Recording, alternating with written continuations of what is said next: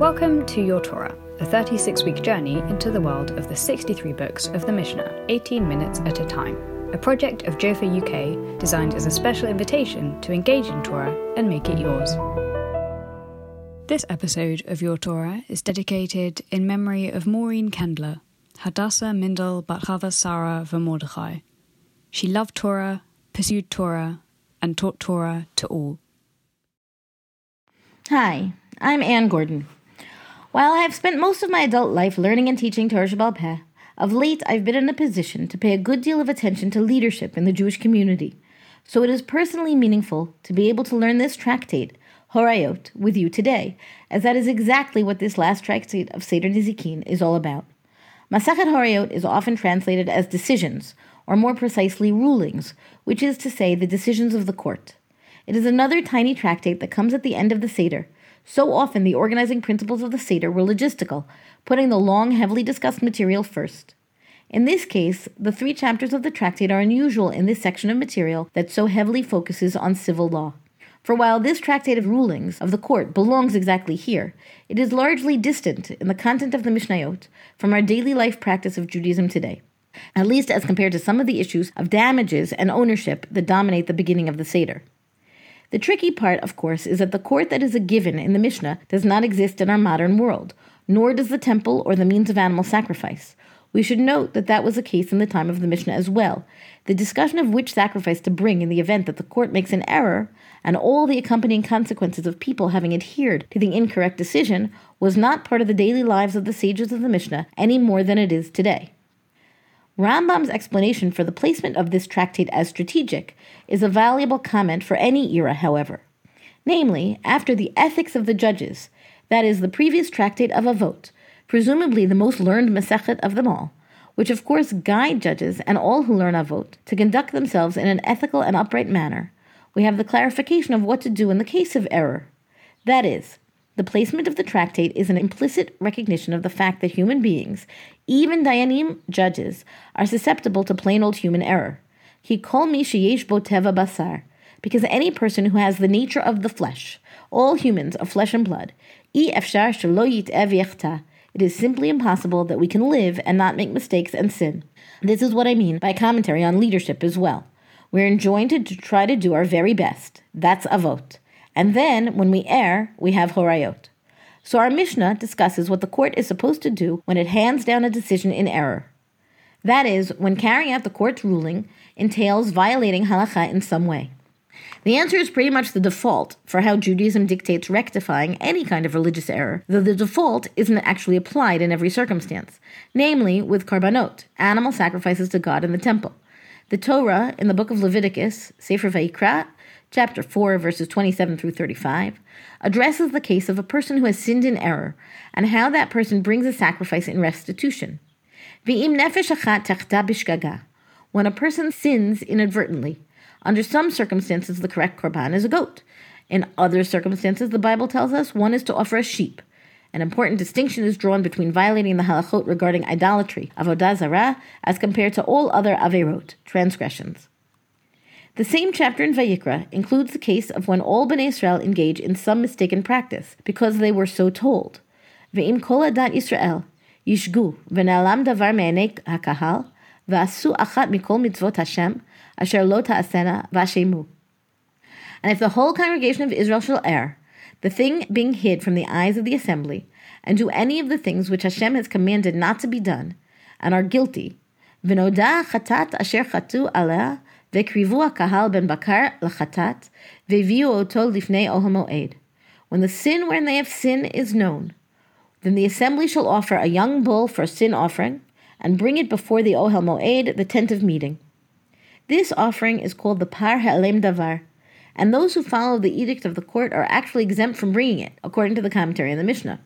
Our Masechet addresses when the court is obligated in this korban, and when it's exempt, as if they were regular people who had transgressed bishgaga without meaning to. The tractate goes on to address the cases of the Kohen HaMashiach, the anointed priest, as well as the Nasi, the prince, or more administrative head, who have transgressed without meaning to. What korbanot are they obligated to bring, and when? The end of Seder Nizikin discusses which animal sacrifices are to be brought by whom, under which circumstances. It is a nice segue in the Talmud as a whole to the next Seder of Kodshim, replete with a discussion of how to handle the dedication of physical offerings to God. The first parak of the Mishnah opens with a basic case. Horu beitin la'avor al achat mikol mitzvot hamurot b'Torah, v'halach hayachid v'asa shogeg al pihen, ben she'asu v'asa imahen, ben she'asu v'asa acharehen, ben shelo asu v'asa patur, mipnei shetala b'veitin. If the court issued a ruling to violate one of the commandments mentioned in the Torah, and an individual went and accidentally did so on their instruction, whether they did it and he did it with them, whether they did it and he did it after them, whether they did not do it and he did it, he is exempt because he relied on the court. Horu beitin v'yada achad mehen sheta'u, o talmid v'hu ra'ui lahora'ah v'halach v'asa al pihen, ben she'asu v'asa imahen, ben she'asu v'asa achrehen, ben shelo asu v'asa, harei ze chayav, mipnei shelo talu b'veitin, ze haklal, hatole be'atzmo chayav, v'hatole b'veitin patur. If the court issued such a ruling, an error, and one of them knew that they erred, or a student who is capable of ruling knew that they erred, and he went and did it because of their instructions, whether they did it and he did it with them, whether they did it and he did it after them, whether they did not do it and he did it, he is liable because he was not relying on the court. This is the rule, the principle. If one relies on himself, he is liable. If one relies on the court, he is exempt. I will not go so far as to say ignorance is bliss. I really don't believe that. But when it comes to accountability, those who know more are held accountable for what they know, even when the Dayanim tell them otherwise. They are expected to hold their own, even in the face of an incorrect edict. One might look at this as a reason to remain in the dark, and therefore not be responsible for any wrongdoing you might be subjected to at the instruction of halachic authority. Alternatively, one might find in this Mishnah the argument to become as knowledgeable as possible, so that you can know when to stand up to an incorrect decision by the court. Now we're going to jump through segments of several Mishnayot, in hope of getting a real feel for this short masekhet. You may have heard me say before, learning Mishnayot is a superb vehicle for additional points of entry to other areas of halacha, and Horayot is no exception, especially as the cases of potential error can be far-ranging. The next Mishnah we're going to consider relies on a key principle of the oral law in general, which is the degree to which Bnei Yisrael value the mitzvot. The same way that nullifying a mitzvah of the Torah is straight up considered a false vow, it is also a given that Bnei Yisrael would not listen to a court instructing them to do away altogether with a mitzvah from the Torah. Parak Aleph Mishnah Gimel. Horu beitin la'kor et kol haguf. Amru ein nida b'Torah, ein Shabbat b'Torah, ein avodah zara b'Torah, harei elu piturin. Horu levatel miktzat u'lekayem miktzat, harei elu chayavin. Shne'amar v'nalam davar, davar v'lo kol haguf. If the court issued a ruling to uproot an entire section of the law, if they said there's no hilchot nida, there's no laws of family purity in the Torah, there's no Shabbat in the Torah, there's no prohibition against idolatry in the Torah, then they, the members of the court, are exempt from steering people wrong. The assumption being that people would know that that is a wrong instruction and they would not abide by it. If they issued a ruling to nullify part of an area of halacha and uphold part of that same mitzvah, then they are liable. That is, if the court's ruling accepted the existence of the given mitzvah and simply changed its parameters or the details of its application and so on, then the court would be held accountable. The next Mishnah deals with the configuration of the court. In line with Rambam's recognition that human beings are inherently given to error, this Mishnah recognizes that not all Dayanim, judges, are created equal, so to speak. Parak Aleph Mishnah Daled. Horu beitin v'yada achad mehen sheta'u v'amar lahen to'in atem o shelo haya mufla shel beitin sham o shaya achad mehem ger o mamzer o natin o zaken shelo ra'a lo vanim harei elu piturin. If the court issued a ruling and one of them knew that they erred and said to them, "You are mistaken," or if the expert of the court was not there, or if one of them was a convert, or a mamzer, or a natin, or an aged person who has never had children, they are exempt. That is, if the judges issuing the ruling were simply not the most adept at their job, and some of these categories do seem pejorative, so we'll acknowledge that and leave the investigation of them for another time, then the court is not held responsible for its error, when the experts are not available to supervise, for example. The way this is learned is what fascinates me. Shne'amar kan eda ve'nemar lahalan eda. Ma eda ha'amura lahalan ad shiyu kulan ru'uyin lahora'ah, af eda ha'amura kan ad shiyu kulam ru'uyim lahora'ah. As it says congregation here in Vayikra, Edah, and it says congregation, Edah, later on in Numbers, the book of Bamidbar. Just like the congregation, Edah, mentioned later on, refers to those who are all capable of issuing a ruling, so too congregation, Edah, here refers to those who are all capable of issuing a ruling. This Gzerah Shavah, that is, a word that appears in two unrelated contexts in the Torah, and some detail of the one context is therefore extended to apply to the other context, is a famous one, at least the word itself, Edah. Edah is part of the analysis that derives that a minyan, for davening, Torah reading, and more, must be 10 men. Working off of the verse that says, V'nigdashti b'toch b'nei Yisrael, this whole discussion appears in Masekhet Megillah, and it's more complicated than our Edah here. It requires a second Gzerah Shavah of toch and toch to reach its conclusion. I don't want to delve into this comparison too deeply, but I do want to note that this term, congregation Edah, is fodder for several useful and important teachings. The term Edah brings us to the Edah of the spies, who are sent out by Moshe to spy the land of Israel. They were called an Edah Ra'ah, a bad congregation. And since 2 of the 12 spies were good, they reported back with praise for the land of Israel, that's Yehoshua and Kalev, we understand that the bad congregation means 10 out of the 12. In this case, in our case, Edah brings us to the congregation that judges capital cases in Bamidbar, chapter 35. What intrigues me here is that the term Edah is not only not ridiculously uncommon, it's not uncommon, which would make linking its context logical, but it is used often enough to refer to different groups of people. And yet, the oral law and this written law is clearly to derive halachot from the term. One of the principles of the textual Gzerah Shavah is that it is not a logical inference. We need that tradition to instruct us to learn from one case to the next. And there is great potential for mishap or misapplication among all the different Edahs. We can make an error if we did it on our own without that tradition. And indeed, we have many different congregations among Bnei Israel. The next Mishnah, in fact, addresses how widespread an erroneous practice can reach among Bnei Israel, or among the tribes of Bnei Israel, and what sacrifices are required, depending on how many have participated. Perek Bet Mishnah Vav. Here we have the breakdown of the sacrifices that one is to bring, depending on the sinner's identity and the transgression.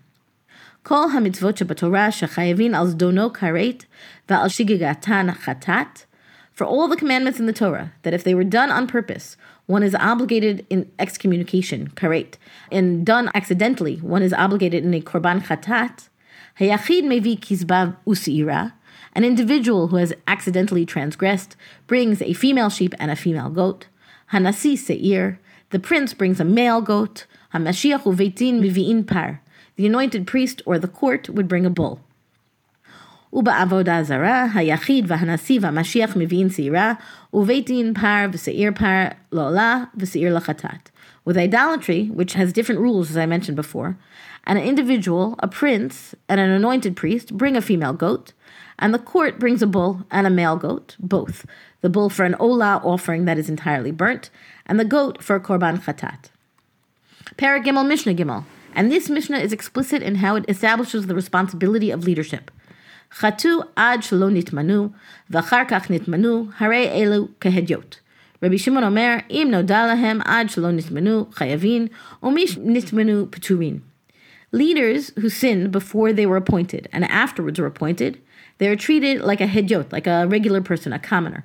Rabbi Shimon says, if it became known to them before the appointment, they are liable. If it became known after the appointment, they are exempt. A leader may not become a whole new person in taking on a new role, but the expectations and responsibilities change dramatically. One who is culpable as a private citizen, that subsequent appointment to leadership does not change that accountability. Though Rabbi Shimon distinguishes between when the transgression was committed and when it became known. Presumably he maintains that once one holds the leadership role, one's status is subject to the demands of the job, so to speak. And now to the last 3 Mishnayot of the chapter, which are the last 3 Mishnayot of Masekhet Horayot, and also the last 3 Mishnayot of Seder Nizikin. With these Mishnayot, we bring the Seder to a close. First, we have the principle of that which is most common, tadir.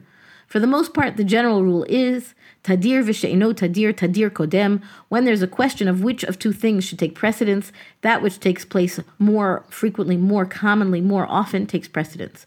One application of this principle that may be familiar is when 2 days have conflicting demands. There's a Torah reading for Hanukkah and there's a Torah reading for Rosh Chodesh. So for Rosh Chodesh Tevet, which falls out during Hanukkah, which reading do we read first? The more common one, namely Rosh Chodesh. When Shabbat and Rosh Chodesh conflict, Tadir might also apply, but so does the next mention in this Mishnah. That which is more kadosh, more holy, takes precedence. Here's the Mishnah. Kol hatadir mechavero, kodem et chavero, v'kol hamikudash mechavero, kodem et chavero. Par hamashiach ufar ha'eda omdim, par hamashiach kodem lefar ha'eda, b'chol ma'asav. Anything that is more common than its peer takes precedence, supersedes its peer.